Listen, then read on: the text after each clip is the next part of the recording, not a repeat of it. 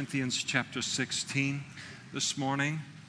Sunday morning, studying the book of 1 Corinthians in a series entitled Christian Living in a Pagan World.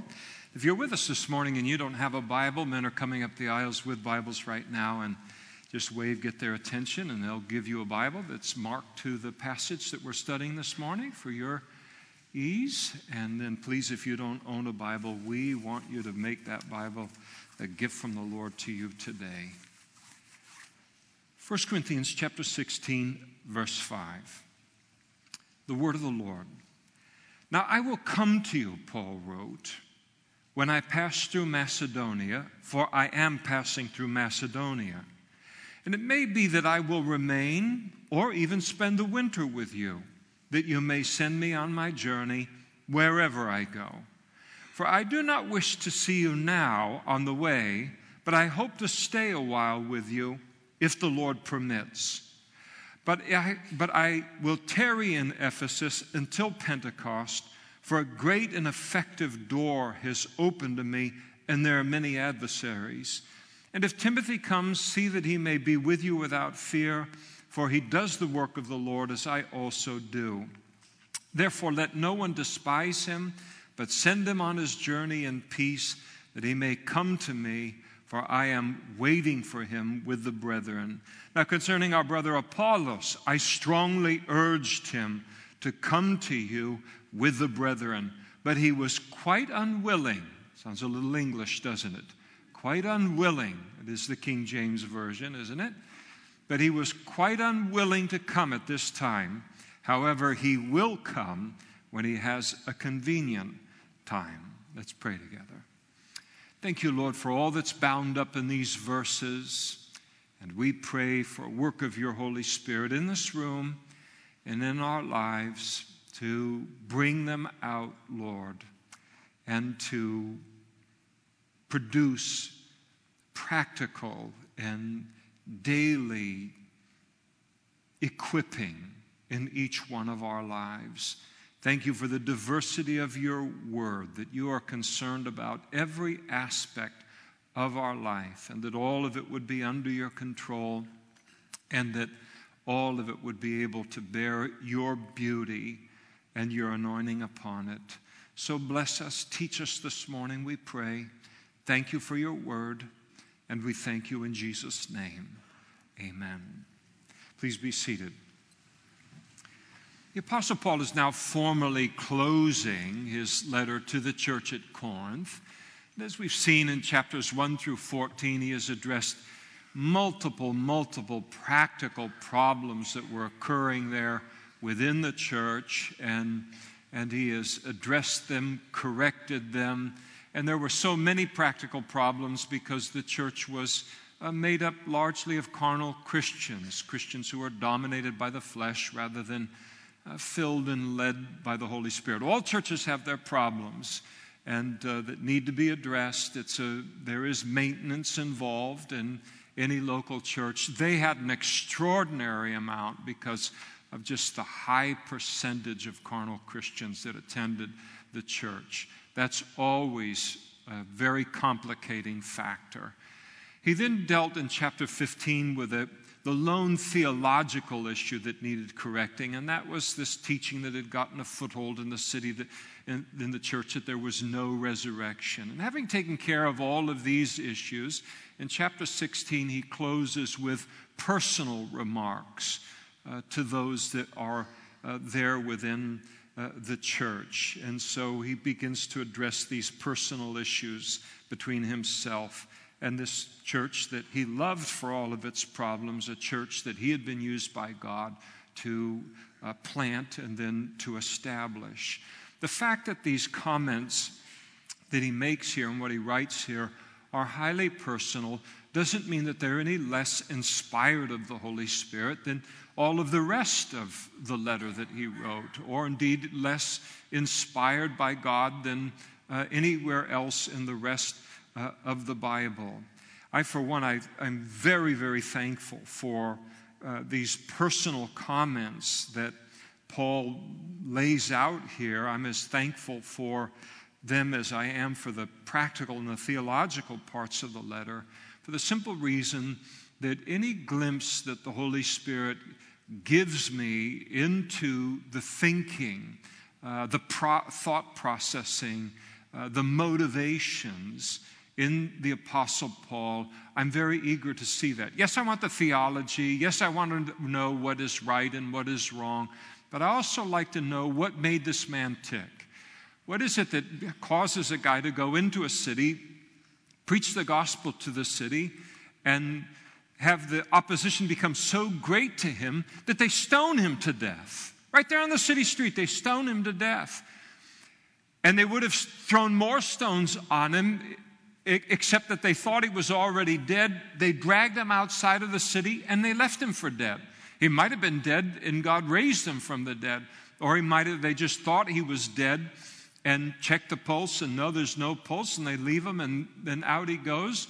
And either God touches him and resurrects him, or he kind of has some life in there, and he kind of comes to from the clobbering that he's ever had. I've never been stoned to death yet in my life.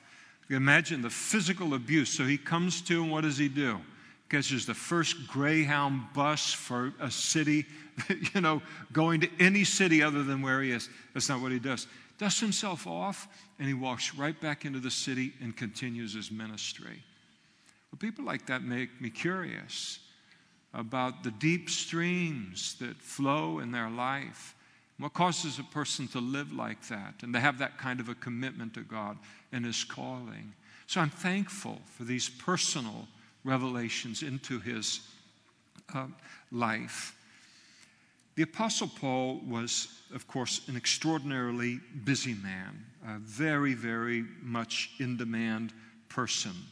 So it was impossible for him to say yes to every demand for his presence or his service that would be put forward to him, these requests that would be made on a daily basis, on a weekly basis. If he said yes to every request that came his way, he'd have been burned out in 2 weeks and rolled right on out of the ministry.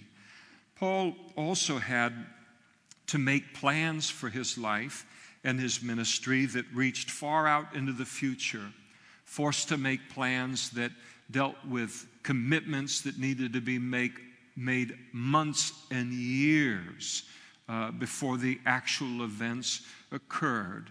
And of course, this is true for any leader in the body of Christ, and it's true of all Christians as well, everyone in life as well. But for instance, in this church, when we plan the next trip to Israel, that's always something where it is dealt with and it's planned and it's processed and all well over a year in advance before it then gets announced and the event actually occurs. We don't know what's going to be happening in Israel a year from the time it's announced until the time that the actual trip takes place, or what will be happening in our individual lives or in the condition of the world. But the plan is made. So often a minister or a pastor is invited to speak at another church, maybe fill in for a pastor who's going to go on vacation. That commitment is made. Or they're asked to speak at maybe a pastor's conference, and those commitments are usually asked for at least months in advance and sometimes more than a year in advance. And these commitments are made, again, without the knowledge of what's going to happen in life between now and then. And these kind of things are true of not only pastors or leaders, but it's true of all of us as Christians, whether it has to do with our own personal life or whether it has to do with our ministry life. Each of us has to make plans concerning the future or what will happen to us. In the immortal words of Yogi Berra, he said, if you don't know where you are going, you'll end up someplace else. Got to know Yogi to follow with all of that. Now, in this passage of Scripture, the Apostle Paul reveals to us some of the principles that guided his making of plans for the future. And it's very, very important to have biblical principles guiding our lives in this regard.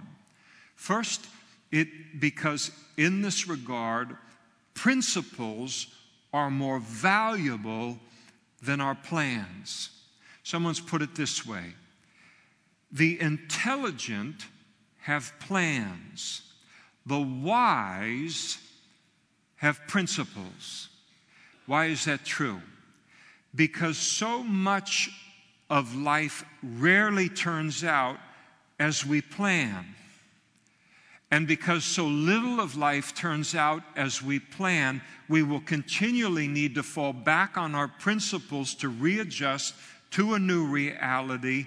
And for us as Christians, a sense of what the Holy Spirit is leading in a different way than we might have originally thought. So plans are inflexible. Principles are flexible. And biblical principles provide us with the flexibility we need in a world that is changing all of the time, all around us. And we'll talk more about that in a moment.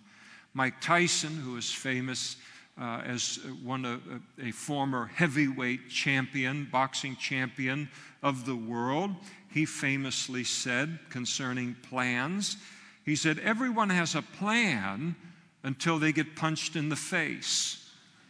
It's very deep, actually, what he had to say there. It's very, very, very true. In other words, a plan is good, but a plan has to be able to readjust to a new reality. It's one thing to go into the boxing ring, a boxing ring, and you've spent weeks and months studying your opponent. You expect that he's going to box in this way. You know what his strengths, you know what his weaknesses are. But that's not going to be the same boxer that enters in as your opponent in that ring that you studied on tape leading up to the fight.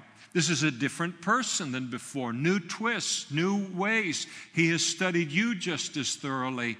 And so when you go in there and now you get surprised by how the fight is going, how he's fighting the fight different than you thought it might be, and now all of those plans were wonderful, but now there's the need now to readjust those plans and a means by which to do that. So in real life, not just in boxing, when you're in the middle of a crisis, your equivalent of your boxing ring, how do you abandon a plan that looked great on paper in the quietness of our living room, or that looked like a great plan to make in the tranquility of our life at the moment that we made that plan, but now in the middle of a crisis is being exposed as impossible in the face of a new reality?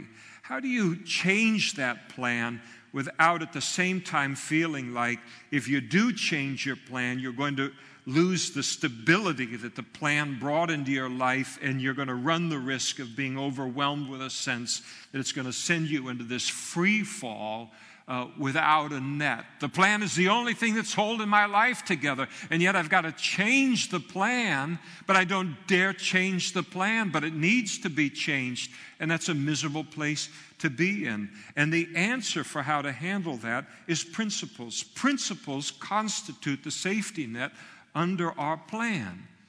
We simply fall back on our principles in order to reassess our new reality and then establish a new plan concerning the future in this area of our life. And what Mike Tyson felt in the boxing ring, everybody feels in some area of their life.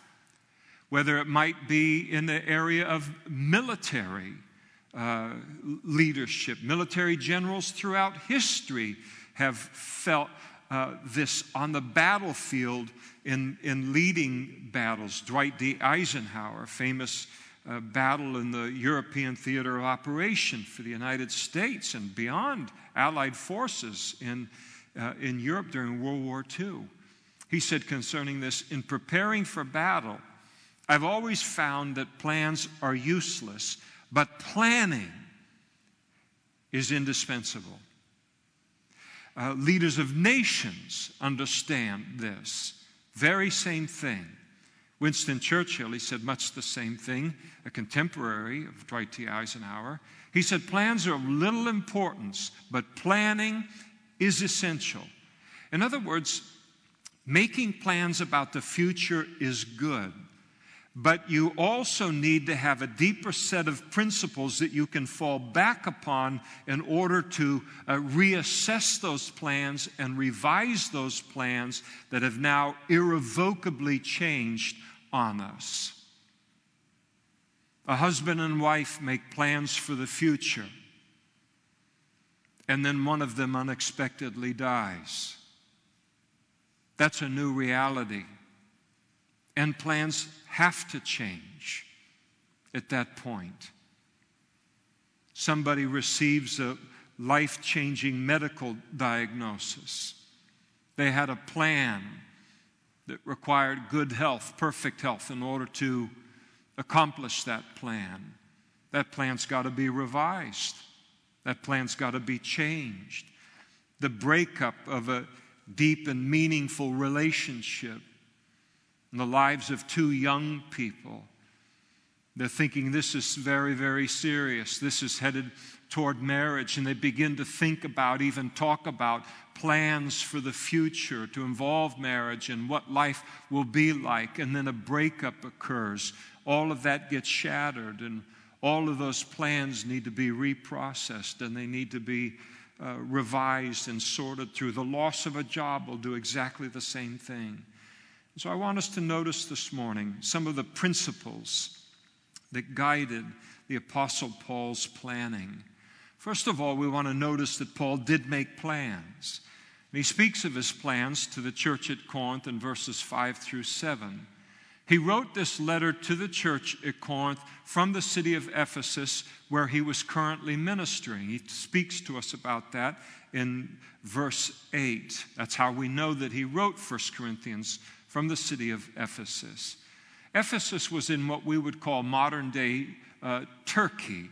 Paul's plan was to ultimately leave Ephesus, travel to Greece, to Macedonia, the northern part of Greece, to then visit the very many churches that he had planted in northern Greece, and then make his way down to southern Greece and visit with the church at Corinth that he had also planted and established. He intended upon spending the winter there in Corinth because it was unsafe to travel on the Mediterranean Sea in the winter, in that time in history, and that he would then, following that winter with them, travel on to Jerusalem to deliver the offering that the church at Corinth was now involved in. That was his plan, and none of it came to pass. His plans didn't just change a little bit. What ultimately happened in his life doesn't even remotely resemble the plan that he had.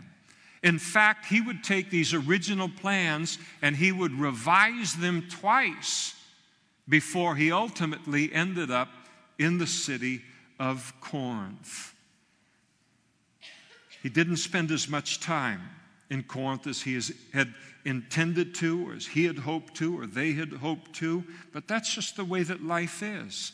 We make plans, we intend, but then so many things change. And this, of course, ended up causing some problems for some within the city of the church at Corinth, because they said Paul said that he was going to come to Corinth, and he was going to come in such and such a way at such and such a time, and he didn't do that. He's not a man of his word. You can't trust him. He's just flaky. He says yes, but he means no. He says no, but he means yes. It's a terrible, terrible thing for them to say about him. Very unfair, because everyone has situations arise in life that are beyond their own control, and they require a change in plan. I've had the privilege and the blessing of being involved in planning some pastors' conferences through the years. And sometimes you have to contact these pastors. Their schedules are very, very busy. You have to contact them not just months in advance, but years in advance. That's how far their schedules are planned out. And so you get a commitment from them, and these are going to be the three main speakers of the conference and all. and almost always everything works to where they're able to come, but occasionally in the week before the conference or just a couple of days before the conference, you get a phone call and one of them says, my wife has just been rushed into surgery with internal bleeding. We don't know what's going on. I can't leave her right now. Well, yes, of course. So the plan was made. But life rises up and the plan has to be revised. Or sometimes one of the children will have a problem or a crisis will occur in the church that's significant enough that they can't come. And everybody understands that. We say, yes, you stay home, take care of business, and we'll move forward with something new and see what it is that the Lord has in mind. And I'll tell you candidly, I'm very encouraged that even the Apostle Paul had to change his plans once in a while. Now, there isn't anything wrong with making plans concerning the future. Some people think that it's presumptuous or it's unspiritual. It's presumptuous for a child of God to make plans concerning the future and not involve God. But making plans on the part of a child of God, that is not presumptuous and it is not unspiritual at all. Let me read you a couple of verses that commend wise planning. Proverbs chapter 21, verse 5. The plans of the diligent lead surely to plenty. Planning is commended. But those of everyone who is hasty surely to poverty. Proverbs chapter 15, verse 22. Without counsel, plans go awry, but in the multitude of counselors they're established. Proverbs 22, verse 13.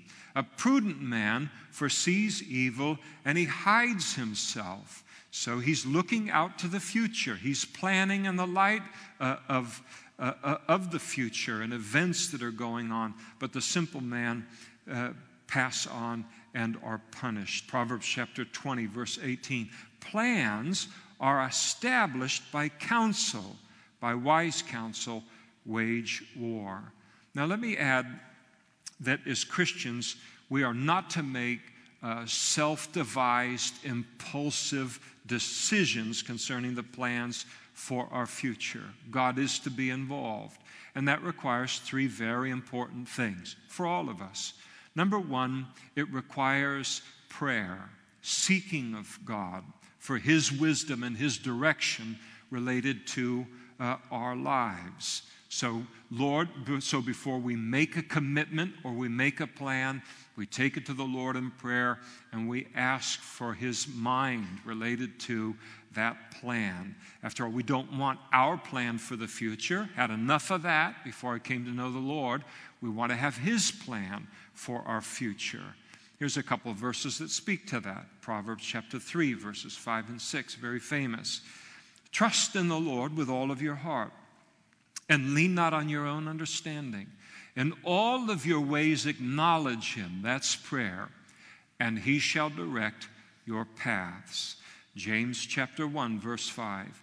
If any of you lacks wisdom, let him ask of God, that's prayer, who gives to all liberally and without reproach, and it will be given to him. The importance of prayer in determining our plans.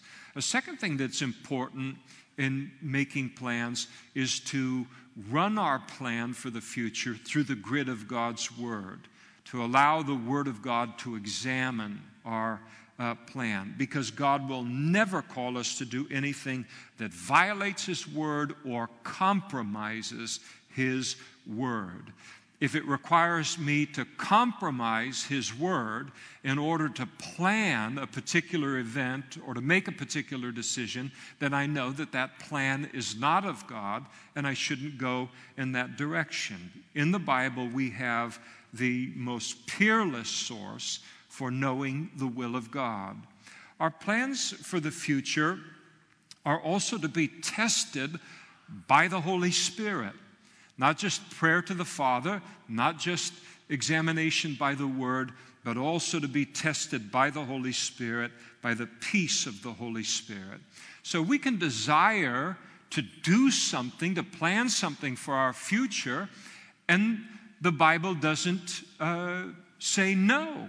related to what it is that we're planning. It meets the standard of God's Word, but it may not be something that the Holy Spirit has for our lives personally at this time. Whether we're supposed to take this vacation in such and such a location. There's no book of vacations in the Bible.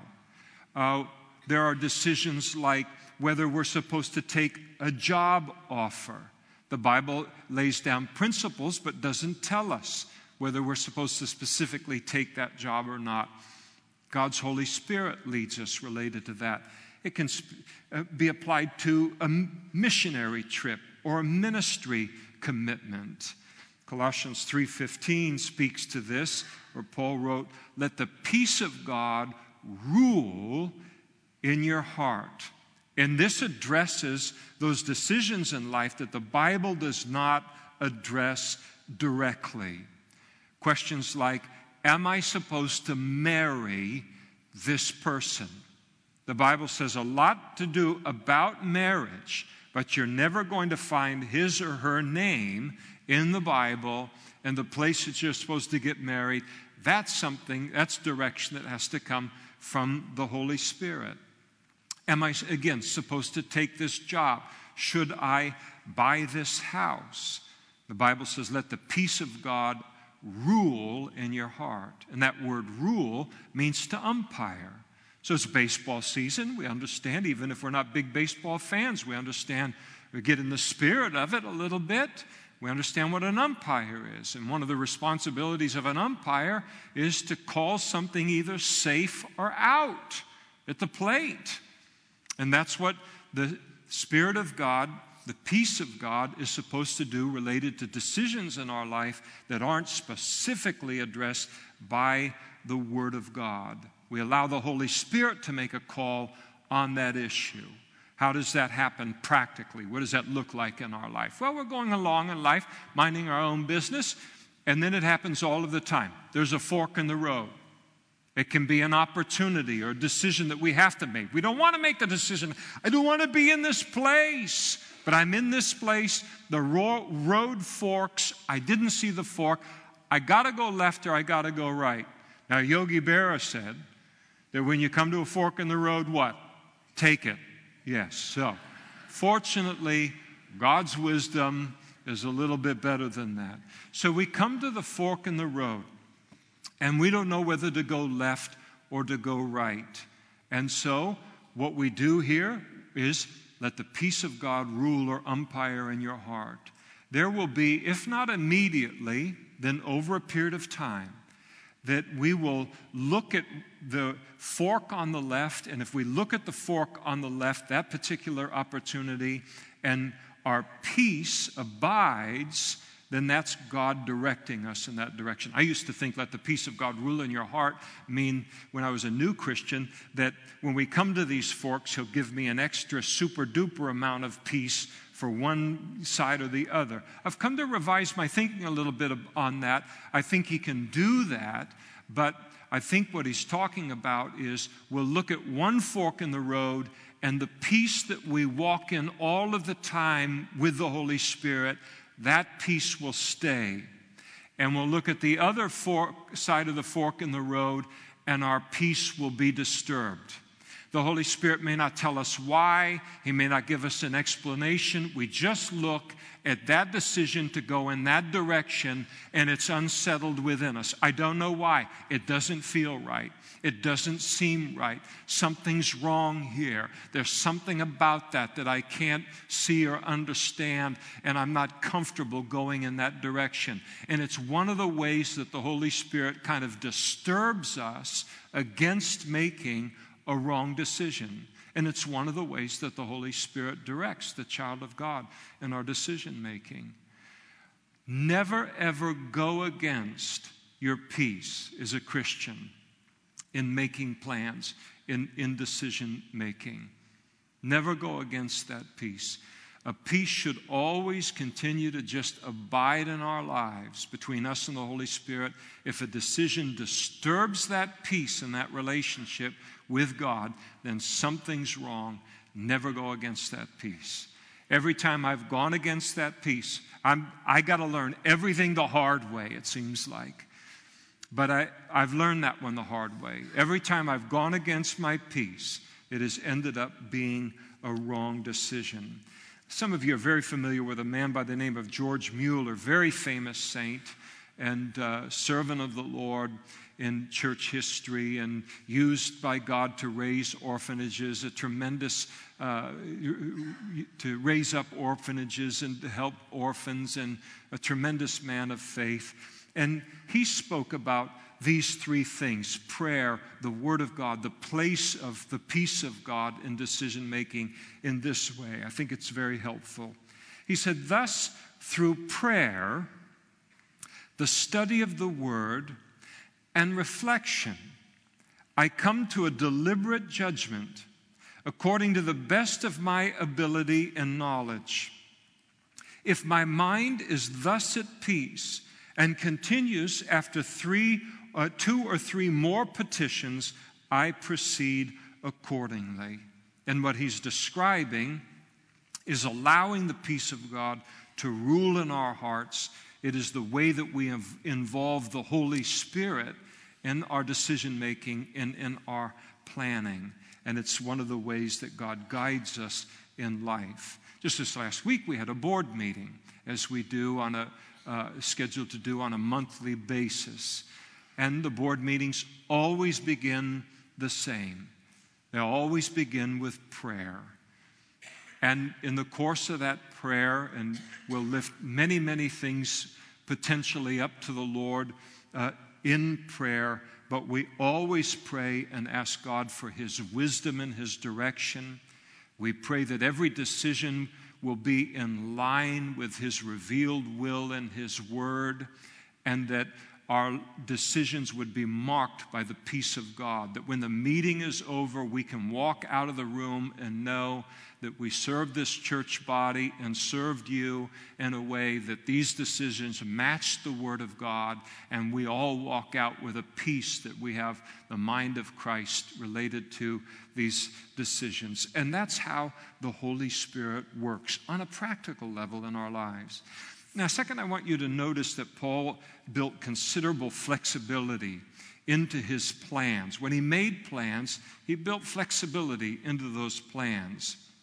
And I want you to notice how, as somebody has said, how wonderfully indefinite he is in this passage, and the different phrases that he uses to describe and qualify his plans. In verse 6, he says, "It may be that I will remain." He talks about going to different cities, and then in verse 6 he says, "Wherever I go, wherever I end up." In verse 7 he says, "But I hope," that's a qualifying statement, "but I hope to stay with you a while."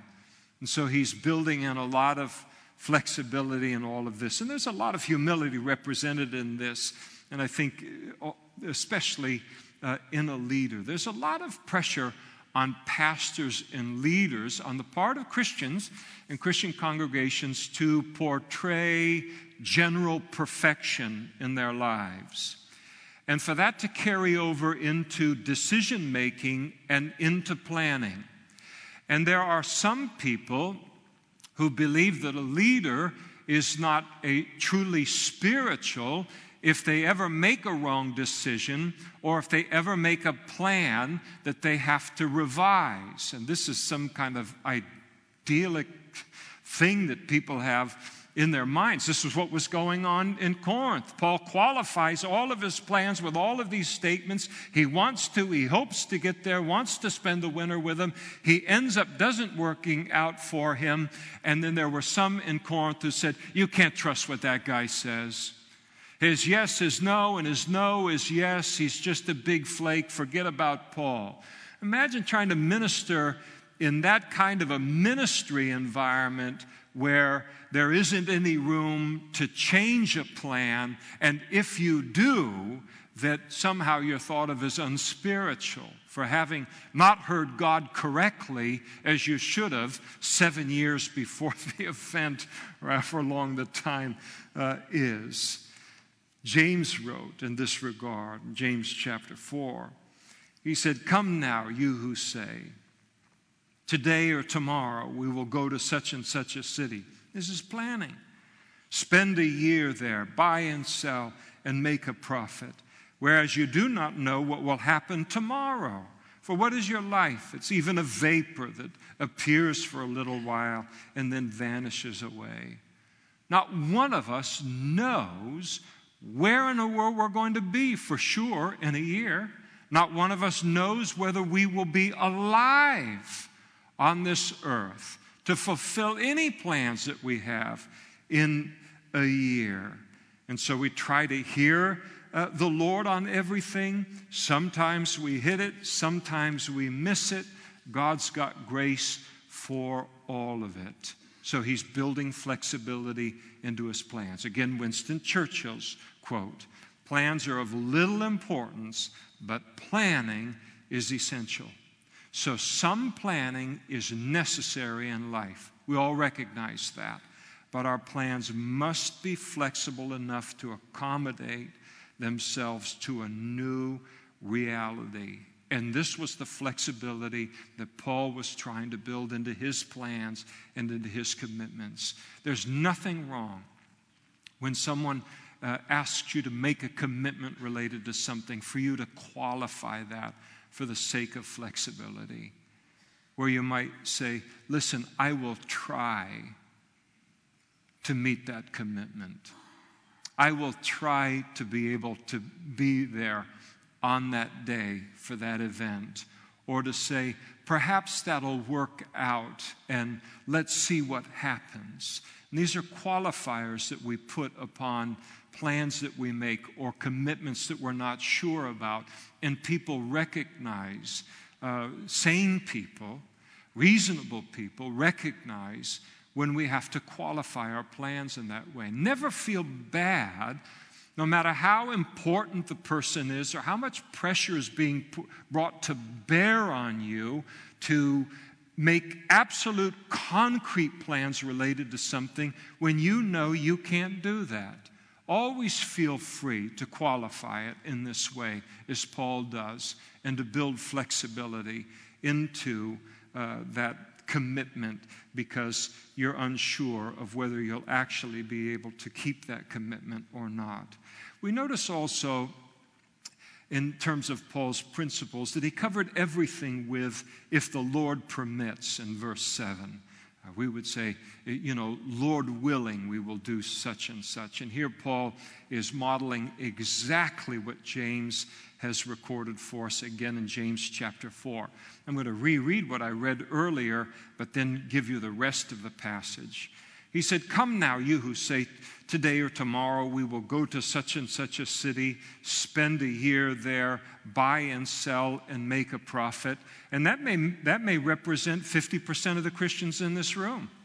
The decisions just are made like this on I'm going to do this, that, no prayer, no anything on it. It's a living word. It's important to listen to it. "Come now, you who say, today or tomorrow we will go to such and such a city and spend a year there, buy and sell and make a profit, whereas you don't know what will happen tomorrow. For what is your life? It's even a vapor that appears for a little time and then vanishes away.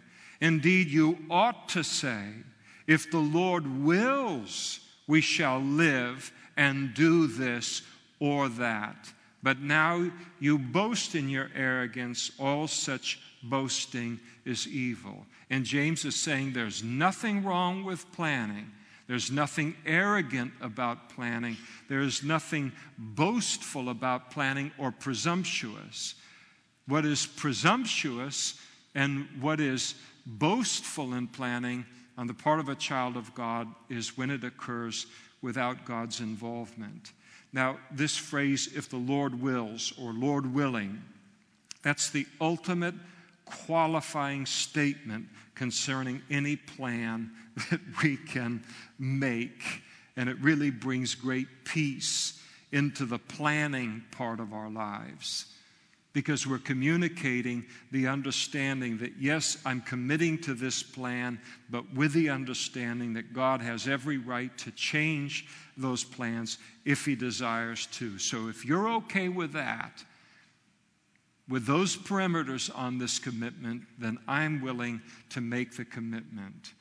And that's not an easy thing for every kind of Christian. There are some kind of personalities where once we make a plan, we keep that plan no matter what it takes and how hard it is, and we don't like them to be disrupted in any way, and we're not even going to let God change a plan at all no matter what, and then we crash and burn as a result. And it helps us to realize that the necessity of just learning to relax when God disrupts our plans with his plan, because his plans are always a lot better than ours. So it doesn't mean that we don't plan or we become known as somebody that you can't count on, but it means that I respect and it means that I rejoice in God's right to change my plans. If the Lord permits, communicates that my plans are submitted to him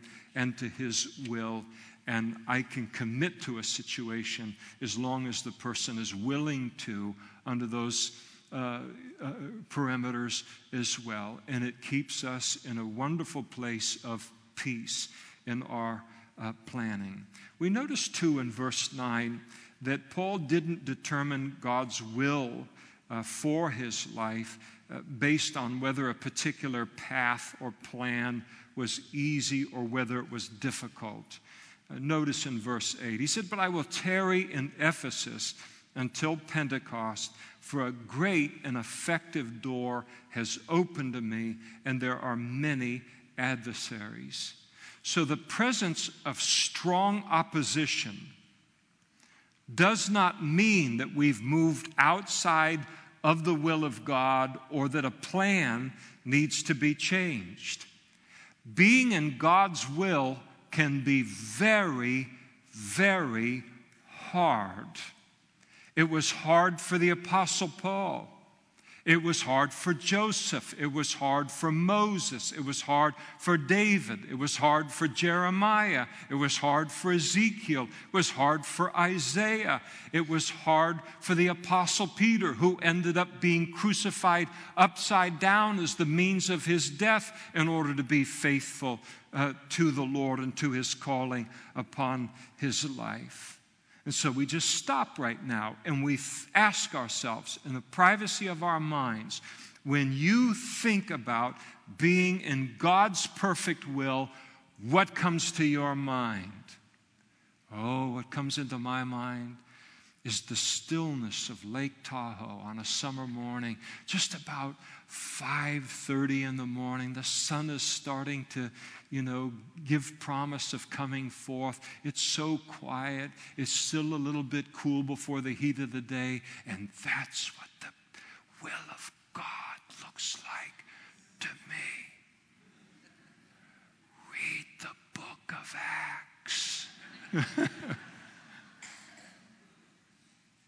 And sometimes we think that being in the will and the plan of God means that I'm laying back in a lazy boy recliner, and every 30 seconds someone is stuffing a chocolate bonbon into my face. But we have this idea so often that when things just go crazy, explode in all kinds of directions, things become a mess, they become difficult, that somehow I'm out of God's plan and I need to revise my plans. And it's not necessarily so.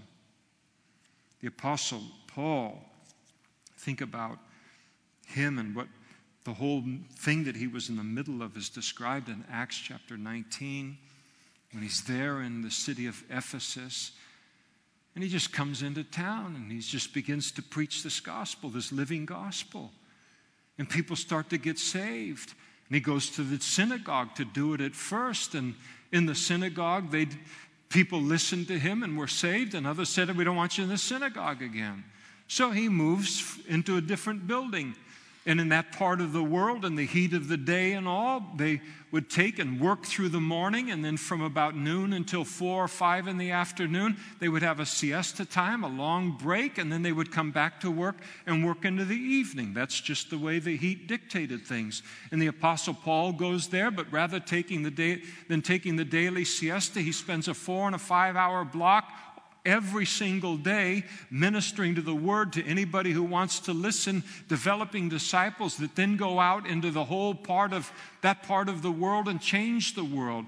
People who were witches and warlocks and into spells and into demon possession and being possessed and all this kind of stuff. They became Christians and so committed to Christ, they brought all of their books about this nonsense, put them in a pile and burned them. The worship of the goddess of Diana in the city of Ephesus was going to pot. And I don't mean it in the sense of Oregon or in the sense of Colorado. Traffic was going downhill. This was the center for the worship of Diana, and they noticed this guy just comes into town. He stays here 3 years, preaches this gospel, disciples Christians, and he has put a dent in the number of people that come here to worship. They noticed, and they wanted him dead. There were many, many opposers and adversaries to the Apostle Paul.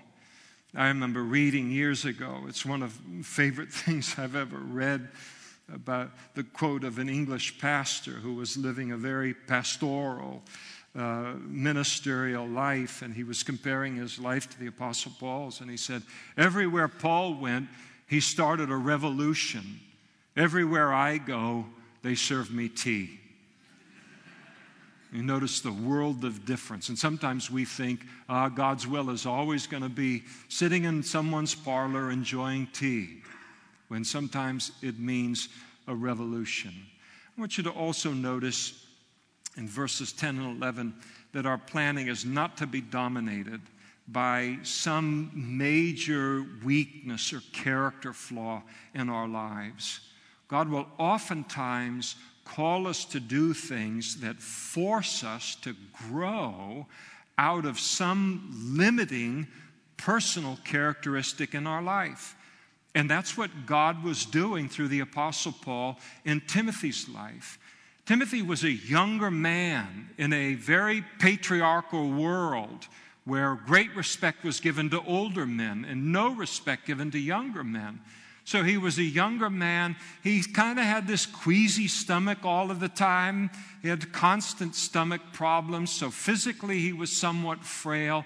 And he had this personality trait and characteristic was that he was fearful. He was a naturally fearful man. Some of us understand that. He was a man that was given to timidity.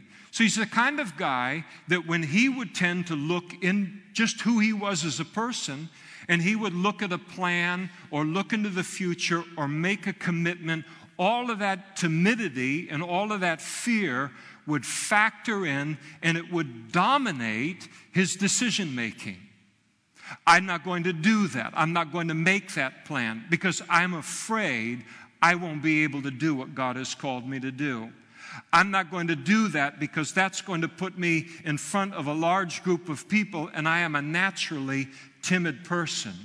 And Paul didn't give Timothy the option. He sent Timothy out to go and do these things under the direction of the Holy Spirit so that Timothy would not, the rest of his life, further put his barriers inside until all of his planning and decision-making is dominated by the weakest parts of his life, by his fear and by his timidity. Now, Paul was very, very concerned about how Timothy would be received by the church at Corinth, and rightfully so. This church disrespected the Apostle Paul in a way that was appalling. And he's worried, now I'm going to send this young guy with these problems who is naturally kind of awkward in the situations and has a fear of groups and speaking and this kind of thing. They'll tear him to shreds. And so Paul spoke to them about how they were to treat him. They weren't to despise him, but to treat him well because he was a hard-working servant of the Lord. There's so much that we could say about the relationship between Paul and Timothy. It couldn't have been two more different people.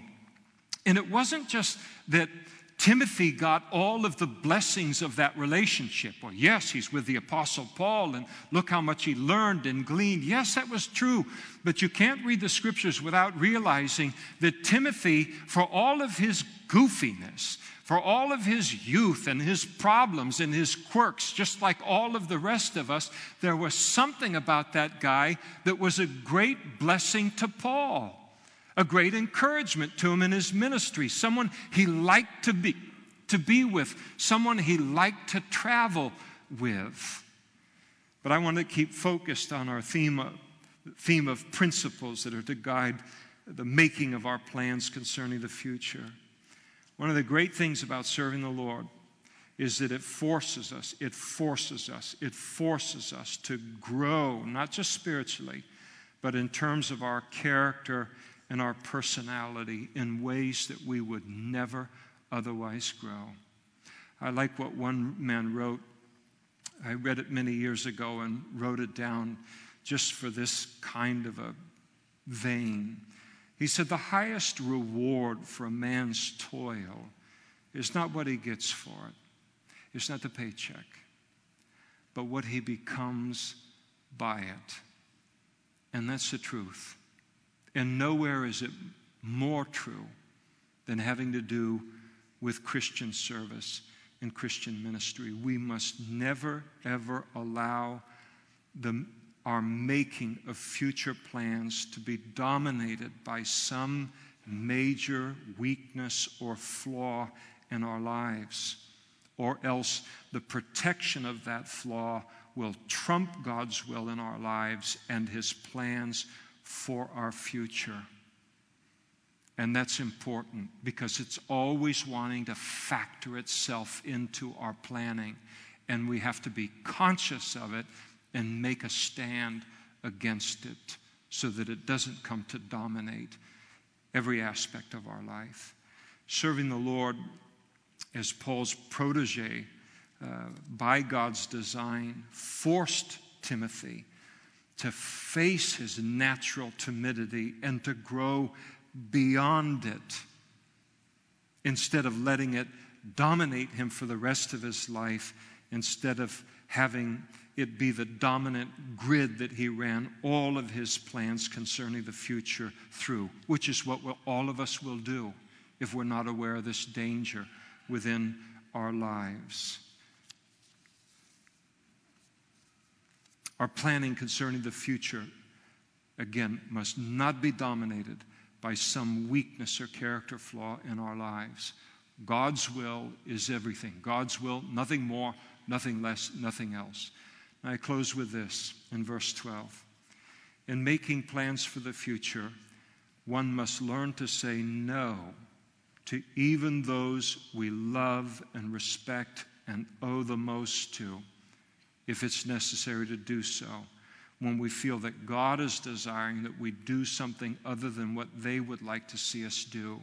And you notice that Paul strongly urged Apollos to go to Corinth. And the word strongly there means strongly, but repeatedly. He exhorted him. Think about the Apostle Paul coming to you and repeatedly urging you and exhorting you to go to the city of Corinth and minister to the needs of that church.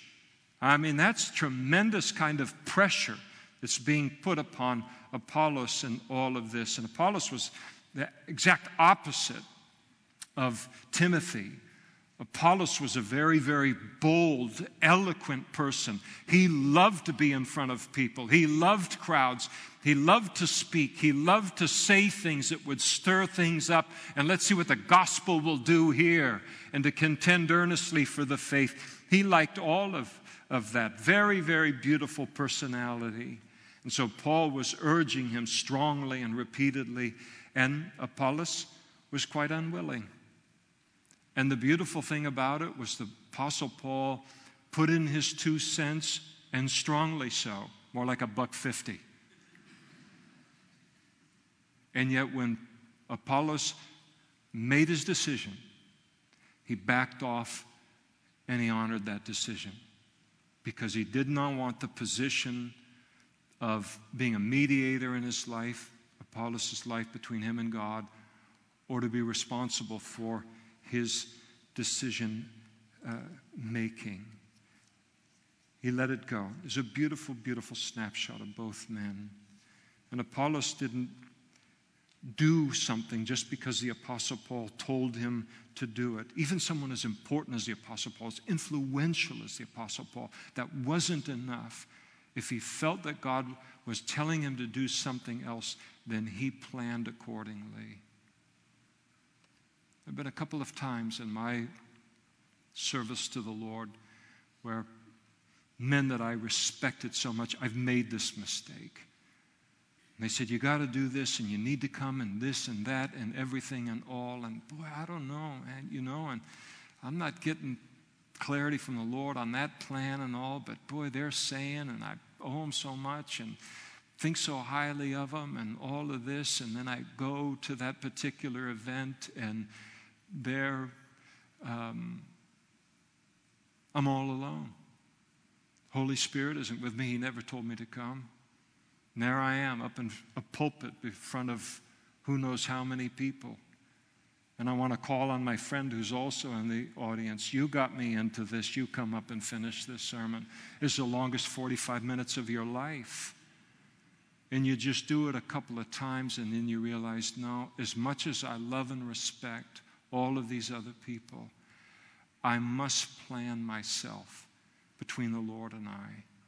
And sometimes that happens right into relationships within our life, or plans that mothers and fathers of adult children that they have for them, and peers and mentors and teachers and all, where there has to become that place where we pull aside and we respect them for the place that God has given them in our life, but we do not allow them to take that kind of an undue place of influence in the making of our plans, and the willingness to resist, even at some cost of some damage, in order to do that resisting. And so here we have in this passage, a beautiful passage, an important passage, because we're here all of the time as Christians in life. We are always planning and always making decisions. And sometimes it's just helpful to realize, all right, I'm not crazy. I'm not alone. The Apostle Paul had to change his plans too, or to look at the principles that undergirded his making of plans, to say, yes, I knew all of those things, but I needed to be reminded of them today because of what I'm facing right now and the pressure that's being brought to bear upon my life. Or someone says, I've never heard those things before, and now they're going to become a part of my Christian life. Or someone says, I knew some of those things, but not all of them. But I want all of them to have a working place within my life. Valuable, valuable, practical stuff. Let's stand together and we'll pray.